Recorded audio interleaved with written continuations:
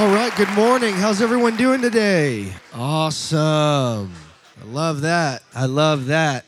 Quick couple things. If it's your first time to IronMen, we want to welcome you. We actually have a first-timers table over here behind Joe. If it's your first time, we invite you. I don't know if Jesse Stanley's here this morning yet. I don't see Jesse yet. Cool. And then one thing for this month. This month, as a reminder, guys, this month we have 5 Fridays. And if you're newer to IronMen, usually what we do, there's only a couple months throughout the year that have 5 Fridays, but the months that have 5 Fridays, we take the 4th Friday, which is next week, and we do either a table serve week or a table hangout week. It really just depends on the table that you're a part of. So next week, we won't be here. So don't show up here. But today, during your table time, maybe, guys, table captains, take some time to begin to come up with what you guys are going to be doing next week. We always encourage you guys to still meet in some way. A lot of tables will meet for breakfast. We've had many tables meet for bed builds, bed deliveries, different serving opportunities in the community. But table captains initiate that conversation and don't show up here next week. I feel like that continues to happen. I know it's hard because it's only a couple Fridays a year that we do this, but it ends up being a really cool thing just to kind of break things up. So with that being said, Bob, if I can invite Bob Cole, come on up, Bob. Bob is going to be introducing to us this morning's teaching fellow, and as the military table continues, we'll really close out the month this morning. So, well, thank you, Bob, for doing this, and tell us who's going to be speaking this morning. Yes, if you would, I'd like to open in prayer. Micah 6:8, He has shown thee, O man, what is good, and what does the Lord require of thee, but to do justly, to love mercy, and to walk humbly with thy God. May we, as part his body, mirror these qualities this day. In Jesus' name, amen. I have the pleasant duty of introducing Eddie and all, and I appreciate that very much.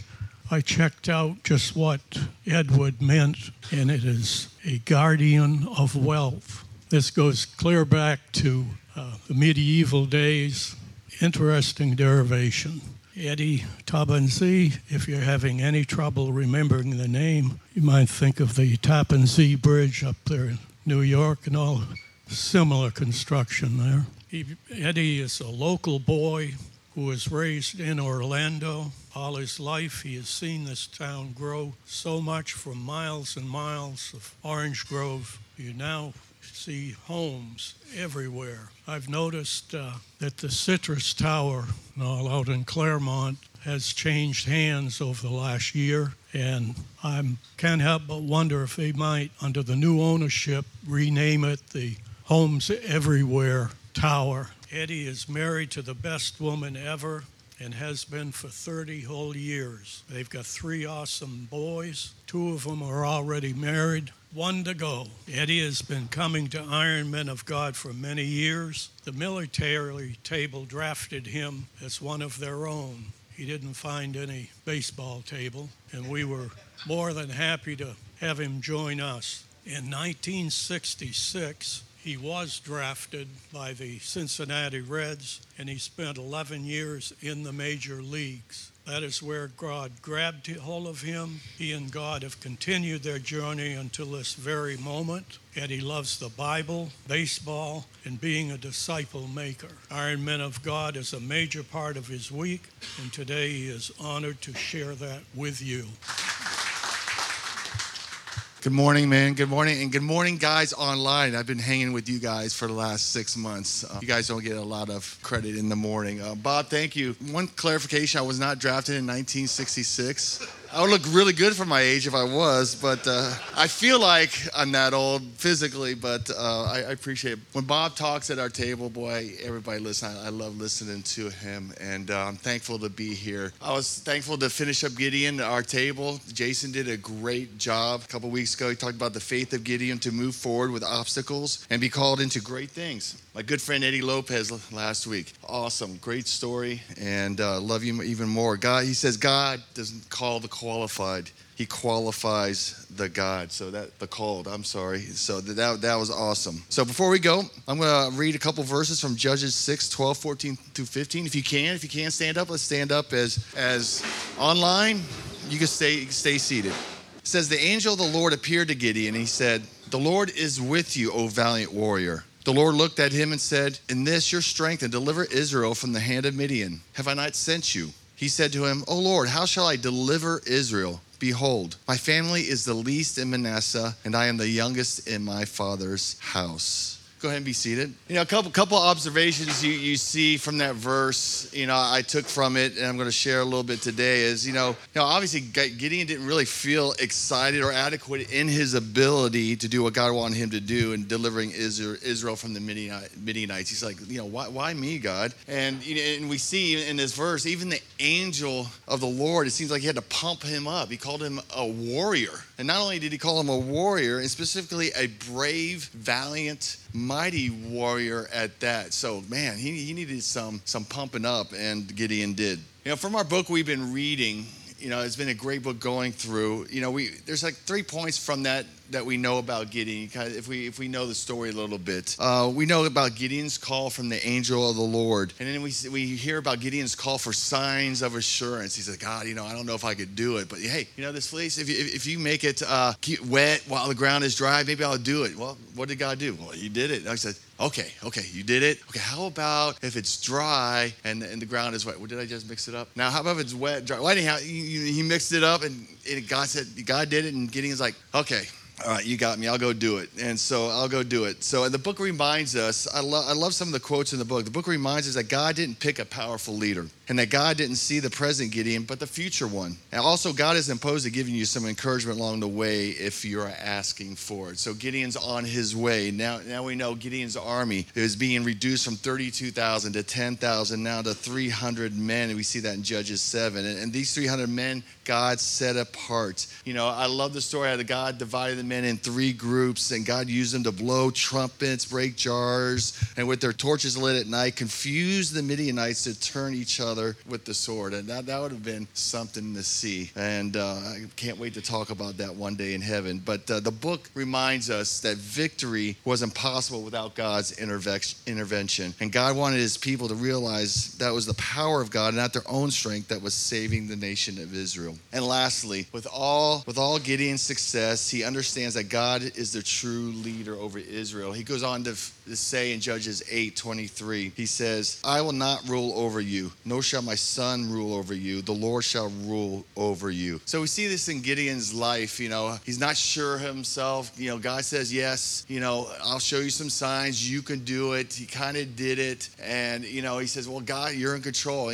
So with this being said, can this happen in real life to somebody? I wonder if something can happen in this real life. But you know what? I saw a little bit back in my life, and I was a lot like Gideon. I had a lot of similarities to Gideon. I'm going to share back when I was playing baseball back in the late 90s. I was a catcher in the big leagues, and part of the catcher's job is throwing guys out. And early in my career, I had one of the strongest arms in the major leagues. And later in my career, as like anybody, the job, pressures of the job, I started feeling pressures and anxieties. And then there's a time I was struggling throwing runners out. And so a lot of it, there's a term for it. A lot of it, pitchers get it, infielders get it. It's called the yips. You get a little nervous. Sometimes my arm would feel numb, and I hold the ball, it feels like a balloon. But it's not something that I could hide it a lot. You couldn't tell when I was throwing, but it's when the runner was running, I just wasn't accurate like I should be, like I used to be. And so there was a time where I felt like, man, my grandma could steal a base off me. I have no chance to throw anybody out. And I was really struggling. And I knew I could do it. I've done it before. I did it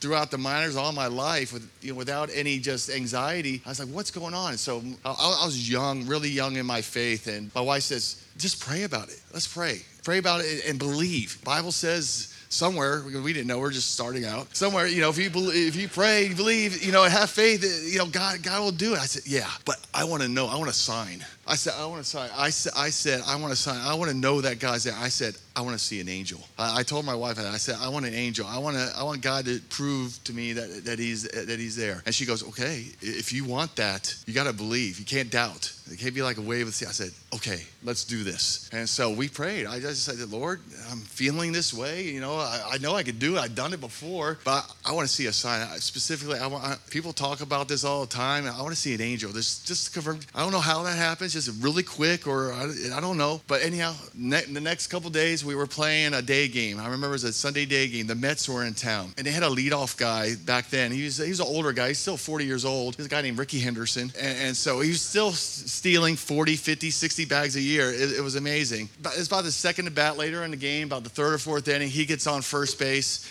and I'm thinking, oh gosh. I said, I know the way I'm feeling, and I go, oh gosh, I got Ricky Henderson, and I'm looking, I'm giving signs, and I'm looking over. He's picking, and he's getting off, and boy, nobody's stolen more bases than Ricky Henderson ever. And he's looking, and he's peeking in at my signs, doing this, and I'm thinking, oh my gosh, this is not what I wanted, God. This is not the one I want to start off with. Where's the big fat catcher that I could throw out right now? If I could throw him out. So, but anyhow, Ricky Henderson gets on first base, and then I'm calling pitches, and I call a pitch, and I'm peeking, and I see him just start going. And I caught the ball. I did my thing, I threw it. I just threw a bullet. It seemed like this high, and the ball was just sitting there waiting for him. And I'm like, whoa.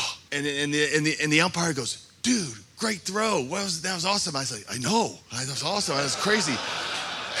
And so what do you think the next thing I was doing? For the next inning or two, I'm looking around and saying, I said, where's my angel? Where's my sign? And I ended up playing the rest of the game, and the game was over. And I told my wife, after the game, riding home, I go, honey, man, did you see that? That was awesome. And I said, man, I was so excited. I was so nervous. And I threw that ball, and I told the umpire, I said, man, the umpire goes, man, what a throw. Great job. I go, I know. And she goes, you and the umpire were talking like that? Because usually that doesn't happen. The umpire doesn't really do all that. And she goes, who was the umpire? Angel Hernandez.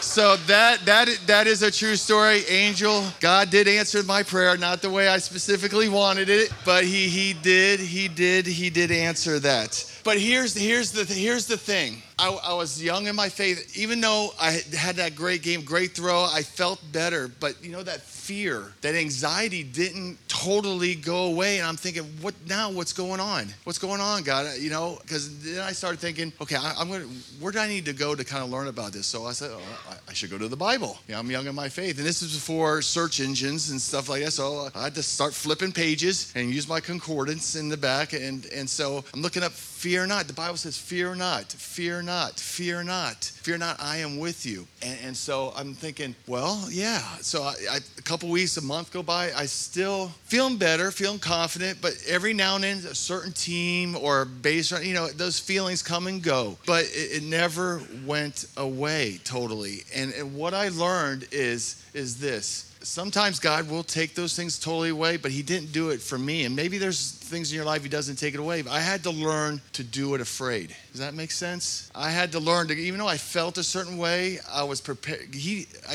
I'm a warrior on the ball field, so I had to do it. I still had to do my job, and I had to do it a certain way. I had to do it afraid, knowing that God is with me, and I'm a mighty warrior who is prepared. So I may not have total victory all the time after that, but God is the one who gets the victory, and he wasn't looking at the present Eddie, but he was looking at the future one. At the time, I was not glad I was going through it, but now that I'm almost 55, I'm glad I did. I'm glad I persevered. I'm glad I stuck with it, because it went like that, and it prepared me into the man for the next thing I was going to do.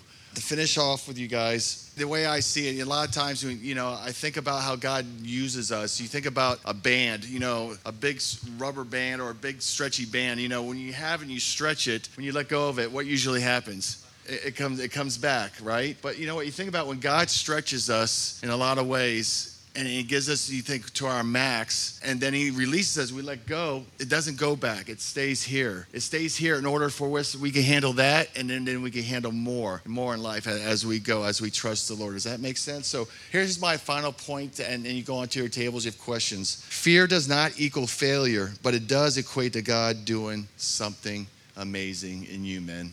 All right? So go to your tables and I have some questions for you. Awesome. Thank you so much, Eddie. Yeah, as you mentioned, table captains, we're going to hand the floor over to you, and we're going to spend the rest of the time around those questions that Eddie came up with.